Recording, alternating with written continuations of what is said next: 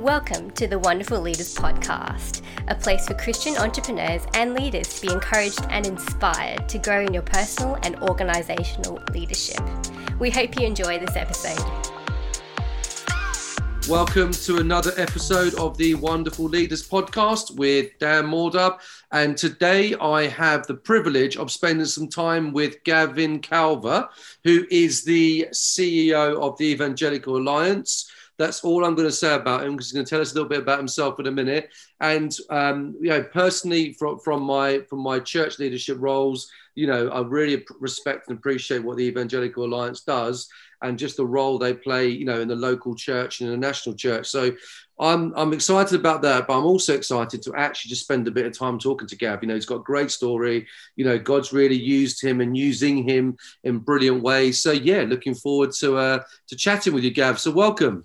Thank you. It's great to be with you, Dan. Brilliant. So just as we start off, Gav, for those that don't know who you are and what your leadership life looks like, tell us a bit about yourself and what your life looks like.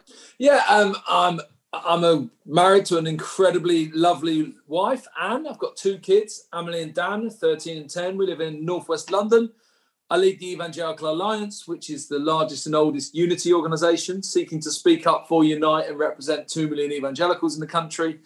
And outside of that, keen runner, big football fan. Previously, I did 14 years at Youth for Christ. And so a varied experience in leadership, but largely focused on how you help lead people to Jesus. Brilliant. Now, one thing to pick up on, football fan, please tell all, who do you support? Oh, same football team as Jesus. And AFC Wimbledon. Why Wimbledon? Well, Jesus loves the outcast, those who've been mistreated, those forced to live in exile. So no, I'm a big football fan.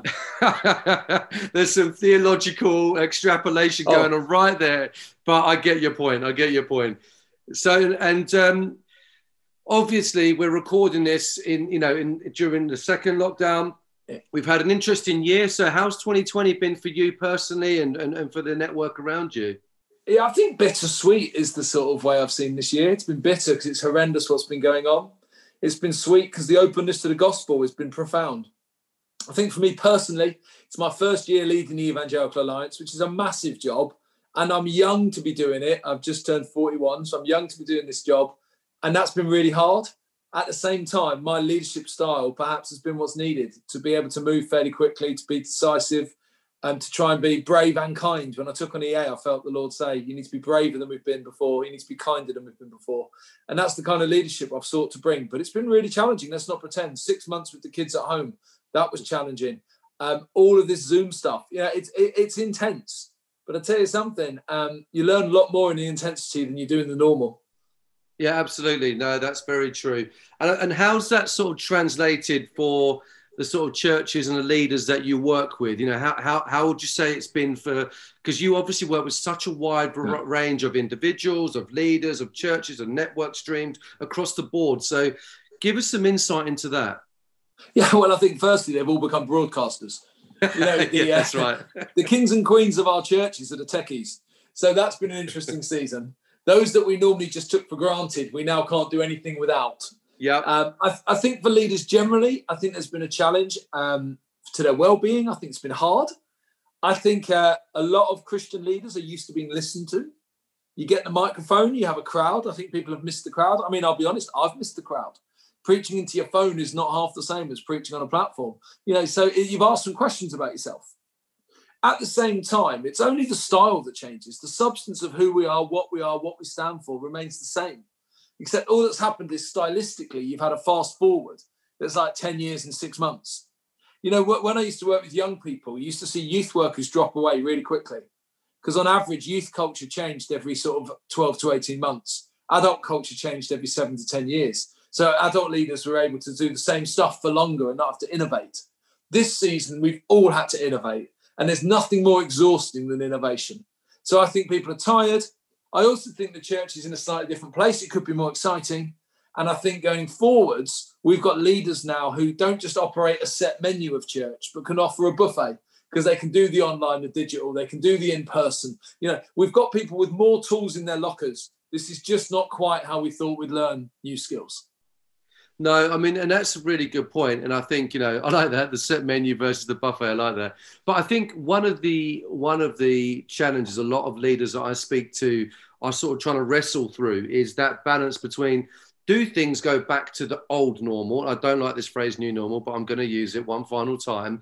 Or is there a new normal? Is there a sense of, we're moving into a new age of leadership and a new style of leadership, new communication platforms and channels and all the things you've mentioned. I mean, what's your perspective or sense of sort of church life coming through this?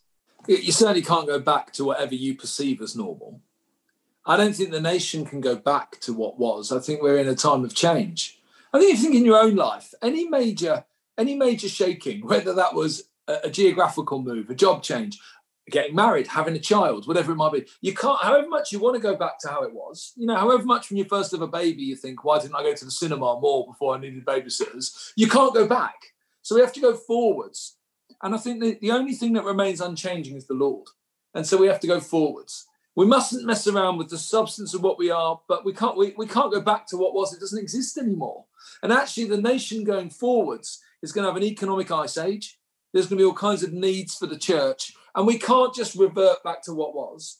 At the same time, we don't throw away everything we learned from yesterday. We take that with us and we go forward. There's been all kinds of changes in this season, changing spiritual temperature. The lost are more open than they've been. Changing church style. Let's be honest, we broke Zoom 6 weeks after thinking we couldn't do online church. A changing cultural narrative. We're not getting seen as hateful as normal. We're being asked to be positive and contribute.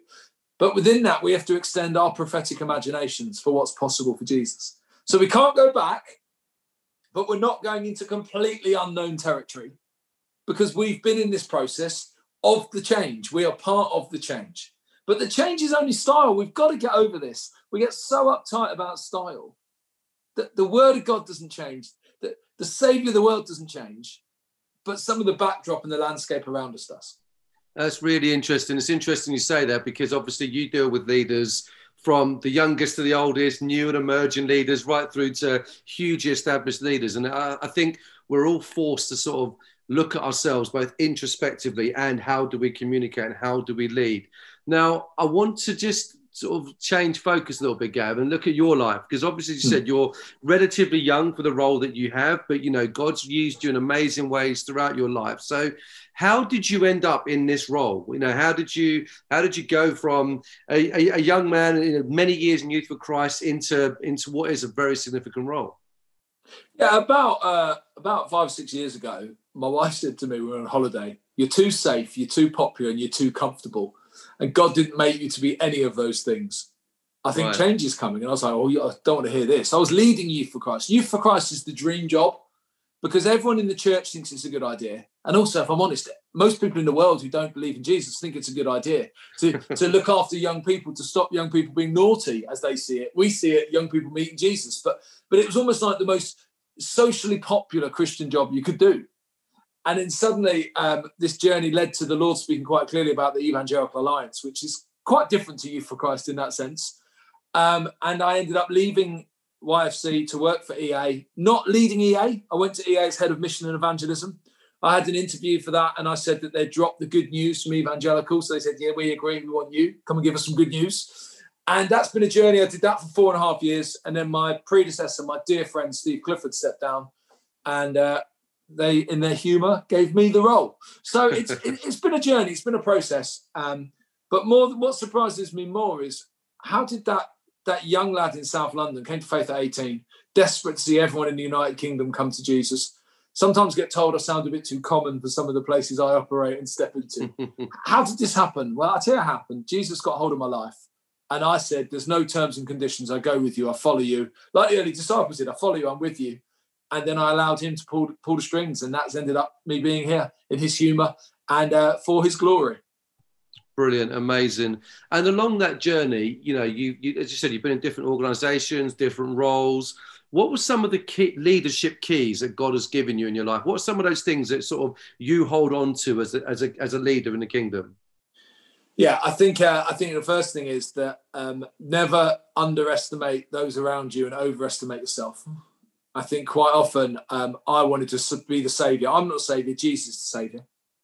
And also pray for good people. You get good people around you. Goodness me, do they make you look good? And do you get to make the Lord be known? But good people. It's all about people. Organizations don't have success. People do. It's all about people. Great. Beyond that too, love the Lord more than you love working for the Lord. At the end of that, being a healthy Christian is more important than being a good worker. Make sure you're connected fully to the Lord. And then the final thing for me would be brokenness. Until I was 25, my biggest weakness was an unawareness of any weaknesses. Then not long after that, my wife wanted kids. And after a few years, nothing had happened. And we found out, actually, I was told I couldn't have children. Now, God can move mountains. He's given us kids. Long story. But the same week I was told I couldn't have children, a 14-year-old in our youth group announced they were pregnant. And that whole process of realizing that I was broken changed how I've then ministered. And when you minister out of brokenness, you have such a dependency on Jesus that it changes everything. And I think particularly for some young guys who are a bit sure of themselves, you need to realize that in order to be really used by the Lord. Let's be honest, it's why we get married, isn't it, Dan? If you never got married, you'd go through your whole life thinking you were never wrong. I think we need to realize our brokenness, minister out of that, and then journey well with people and love the Lord in the middle of it all. And you can't go too wrong. That's amazing. Absolutely brilliant. And I think, just one of the really strong things about this next generation is they love the authenticity, those people being real, being who they are. And in our brokenness, that's where God uses us. That's where that authenticity comes, and all those, which going back to something you said earlier, is that we're almost forced in this season to be our authentic selves. We can't rely on a program. We can't rely on instructors around us. We've got to be who God's given us to be and share the messages given us. So I absolutely love that. I think that's brilliant. I think along those lines, though, let's be honest, leadership's tough. Let's be honest, if you knew everything you knew before you took it on, so you kind of think, would I really do that? But what's some of those lessons you've learned along the way, those big leadership life lessons you've learned along the way? If you were talking to your, to encourage, a group of younger leaders right now, what are some of those lessons that you've learned? Yeah, never take yourself too seriously. There comes a point at which you take yourself so seriously that you don't actually, there's no space for fun, there's no space for joy. If a leader doesn't have some kind of rhythm, they die. Whether you die inside or literally die, rhythm is so important. Where are the outlets for joy? For me, one of the reasons I go running every other day, and I, until about a year ago, played football every week. You've got to find outlets. You've got to be able to have other things in your life than just what you do. Great. I think as well, I always worry about people that make themselves an island. Have friends and have critical friends around you. I think if you know that there's someone with you, it says in Proverbs that blessed are the wounds of a friend. I've got some people around me that if they say stuff to me, no matter how hard it is, I take it because I know they're for me. And I think too often as leaders, we listen to the wrong voices, particularly younger. You said, we're saying to some young emerging leaders, choose who you listen to, especially in this social media world. I mean, there's been some times where I've had 2,000 messages of hate on social media in 8 hours. And you just got to walk away from the phone. Walk away from the phone and ring your mentor. Let that mentor develop you. So pick who to listen to them well, keep going forwards. No, that's great advice. That's spot on. And you mentioned sort of, mentors and, listen to the right people. Who are some of the leaders that you've looked up to, or whether you personally or on a wider sphere, or who have you learned from? Who have you really journeyed with over your life? Yeah, I have. I always have coaches and mentors in my life. I don't understand anyone that doesn't. I mean, throughout his career as a footballer, David Beckham was still getting coached on how to cross a ball, right? So let's get realistic. You've got to keep learning. But there's been some come in for a little while, some last a long time. There have been some really significant figures. The most significant coach or mentor in my life has been a guy called Roy Crown, who I took over leading Youth for Christ from. Absolute legend. Developed me, put me on his leadership team when I was 23, and also kicked me into shape a bit. Roy was a tough love kind of guy. Then at the other extreme, my last boss was Steve Clifford. He wasn't a tough love kind of guy. He was an arm around the shoulder. You can do this. It's all right, Gav. Come on. So there's different voices. There have then been a guy called Rob Parsons helped me a bit with my preaching, which is important. We toured together, tag teamed. There's a lady called Jill Garrett, who used to be the MD of Gallup, who's invested a lot in me in business and operations and systems and that kind of stuff. Always have people around you and people around you that you want to learn stuff from. The kingdom is a treasure trove of people who've done stuff before. Why would you want to make their mistakes? Learn from them so you don't make their mistakes. You then make your own. It's like Mark Twain said, history repeats itself. It has to. No one listens. The church has to work generationally so we learn from one another and so that we can be all that we can be in Jesus. And I'll tell you something. I have never asked someone to invest in me and they've really said no.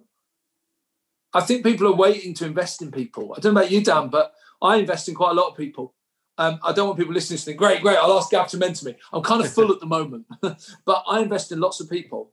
And it's a far greater joy, actually, than anything I do myself, is to then see them fly and go further. The best people that have invested in me are the people who Roy used to say to me, I'm investing in you, boy. Oh, he still calls me boy now. It's fine. I'm investing in you, boy, because I want you to go further than I'll go.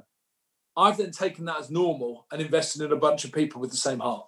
That's fantastic. And as you said earlier on, God is a God of Abraham, Isaac, and Jacob, a God of the generations. And I think you're absolutely right. Just to pick up on what you've said, in my life, I've had so many incredible mentors and coaches, and they want to, that when they've got that heart of a parent, a heart of a father or a mother, they want to help. You want to invest in your children so they can go further than you. And that's that spiritual dynamic as well. And I think that's something that, I love seeing in leadership circles, whether it's in the church environment, a business environment, in politics, is when someone that will invest in the next generation will take them under their wing and move them further. We did a brilliant podcast a couple of months ago now with 2020 Change, which is an organisation which takes underprivileged people in London and mentors and coaches them into the workplace. And they've now got kids that haven't been to school, haven't got GCSEs, grew up on the other side of the track, now working for corporate brands, but representing not only themselves, representing Christ as well through that. So absolutely love that. And I know that you guys have done a lot of work with emerging leaders through the EA as well. Yeah. So you've spoken about your personal journey, but I know you guys do that, intentionally with the Evangelical Alliance, probably more so pre-COVID, but well, you'd be surprised, Dan. My response to the fact, I read so many articles over the summer saying that the hardest age to be in this country was 18 to 25, saying that graduates couldn't get jobs. So in September, we launched a graduate scheme. I've got to find the money, but we've taken on 10 graduates. Amazing. Into paid jobs. Why? Because frankly, they're a great kingdom people with a lot to offer. Secondly, if the church doesn't do job creation in times of need, we've got problems. Thirdly, you can take the youth worker out of Youth for Christ, but you can't take Youth for Christ out of the youth worker. When there's young people needing help, I wanted to do my bit. Oh, that's fantastic. It's absolutely brilliant. And that brings me nicely to my next question, actually. So what's some of your passions and focus for this next season? Yeah. My primary passion and focus is for the church to make Jesus known. I think we have an incredible chance in this season and post this season. What is different when you face COVID, but you face it with Jesus? Let's not pretend we're not struggling. Let's not pretend we're not hurting. Let's not pretend this isn't blooming hard. Let's not pretend we don't all know people that have died. But what is different when you stand on the rock of ages in the midst of the shifting sands of culture? So my biggest passion, my biggest dream for this season is we would take the opportunity to make Jesus known. I am an evangelist at heart, and for 20 years, I've been crying out for a time when the nation might turn back to Jesus. And right now, you have got people living with mortality salience, which is an awareness of their brokenness. It's normally in a war zone. People are aware of their brokenness, so they're asking, what happens when I die? What is there beyond this? Is there more than humanity? So my hope is we'd make Jesus known. My other hope is that we wouldn't just be involved in the spiritual rebuilding of this nation, but also the social rebuilding. There are lots of opportunities for the church to do great things in the next 5 to 10 years that the government and the state can't afford to do. So let's not pass on that opportunity. Let's not moan that no one wants our help. Right now, the EA's access to the corridors of power is greater than ever. The corridors of power want the help of the church more than ever. So let's make Jesus known with our mouths. Let's make Jesus known with our hands. And let's not forget a few wonders along the way too. Brilliant. No, fantastic. And if you're listening to this and you don't want to get involved, then you must be crazy. Listening to Gav just makes you want to get involved more and help more and serve more and bless more. But that's why he's doing what he's doing. So I really appreciate that, Gav. That's brilliant. I mean, obviously, as we said, it's been a tough season. But what good things have you seen this season? What's encouraged you and sort of kept you going as a leader in the season? Because you've got, you deal with so many different dynamics. But what's been sort of fueling the fire of Gavin Calver in this season? Quite a few things, to be honest. One of the amazing things is I've not missed anything with my kids, because I think that's important. Normally you miss loads of stuff. I've not missed anything. So I've been well involved, and that's given me life. And actually pulling away from the Zoom screen to have dinner with your children is really life-giving. In a more spiritual sense, I do think that the openness from the corridors of power, the desire for the help from the church, I've not been asked my view on a number of issues as much in this season as normal. Instead, I've been asked, how do you help us rebuild society? Wow. So I think I've been really blessed by some of the rooms I've been in, some of the people I've met. I won't name them, that's not appropriate, but got to all kinds of people that in the long term will really help as well. In the small, though, I've been so blessed by how open people are. I've been going to the same barber for 5 years. And every time I go in, I try to tell them about Jesus. I figure if you're cutting my hair, I get to talk to you about Jesus. I'm paying for you to listen to me. It's never interested. I went in about 3 weeks ago. I go in, he says, I am so pleased to see you. I've never wanted to talk about God as much as now. Wow. And you're like, okay, we'll go for it then, shall we? And he signed up to an online alpha. Now here's the thing. That season, you can't make it happen. You can't make the openness happen. But you can step in with the same stuff you'd have done any other time and actually speak deeper words of hope and have more people coming to faith in this season. I think in some ways, COVID has been a real awakening for those outside the church. For those inside the church, we've struggled because we've lost all the stuff we used to. But those outside the church have asked questions about the stuff they've never known. And so what's kept me going is the openness of the lost, the openness of the nation for the church's part to be played, and also the family moments. There'd be the three things. Well, it's brilliant, absolutely brilliant. And so you've got, what's come out of the last few minutes, a very clear, almost like prophetic sense from you as well, that we as a church are going to be rebuilding over the next few years. So you don't see this as a short season in that sense. So I know there's the short-term lockdowns and when are we going to get a cure and when are we going to, all of the short-term thinking that we have as a country. But do you really sense that, there's a new season for the church to be involved in the fabric of society in maybe a way that it wasn't in 2019, 2018 and in previous years? Yeah, certainly the social benefit of the church is needed more than ever. If you look through the history of the church, from the abolition of the slave trade to the provision of education, to job creation in the face of recession, the stuff the church does in the hour of need is really significant. Now, if COVID is a wave, then the economic reality coming after it is a tidal wave. This is what none of us are seeing. We're just thinking, get out of lockdown, out of lockdown, out of lockdown. But unemployment, social needs, it's going to go off the chart, right? Now, I'm not wanting to be a prophet of doom, but what I'm saying is when that stuff gets worse, the church has a chance to step up.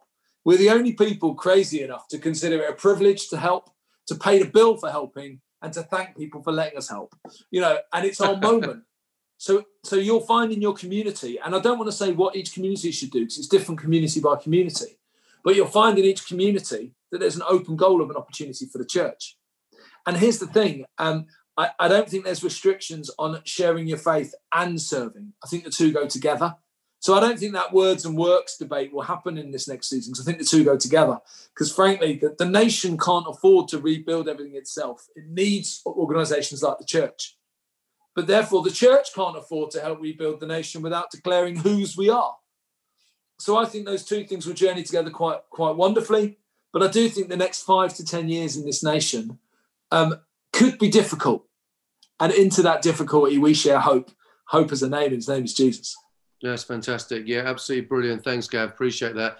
And last question, sort of coming to land now. I know you're a very, very busy man, as we've established. But looking back at, and you're, before I say this question, you are still absolutely in your prime, ready to go, many, many years ahead of you. But thank you. Looking back at your life and leadership journey so far, what's sort of that one piece of leadership advice you would give your younger self? Relentlessly pursue Jesus. All the other stuff is great, but relentlessly pursue Jesus. Ask him for an unquenchable desire for his word. Ask him that prayer would be as natural as any muscle. Ask him that you would get to know him better every day and be more of his likeness day by day, and just relentlessly pursue him. Don't get overexcited about all the other stuff. All the toys and the fun and the excitement comes and goes, but the Lord remains forever. Outrageously, wholeheartedly, and passionately pursue the one it's all about. It's not about you. It's about him. What a great way to end this episode of the podcast. Gavin Calver, thank you so much. Really, really appreciate your time and input. And for those listening to this, I know this is something going to replay time and time again. If you are listening, please share this. Please get this message out. Gavin's not just talking to me online today. He's really sharing a message for what we need as the UK church and as the global church. And there's some absolute nuggets about his personal life, but also a message for the church in this season. So Gav, really appreciate that. Thank you so much for your time. Thank you. We hope you've enjoyed this episode of the Wonderful Leaders podcast. To be part of the community, join our close Facebook group and follow us on Twitter and Instagram. Simply look us up at Wonderful Leaders and we'll see you there.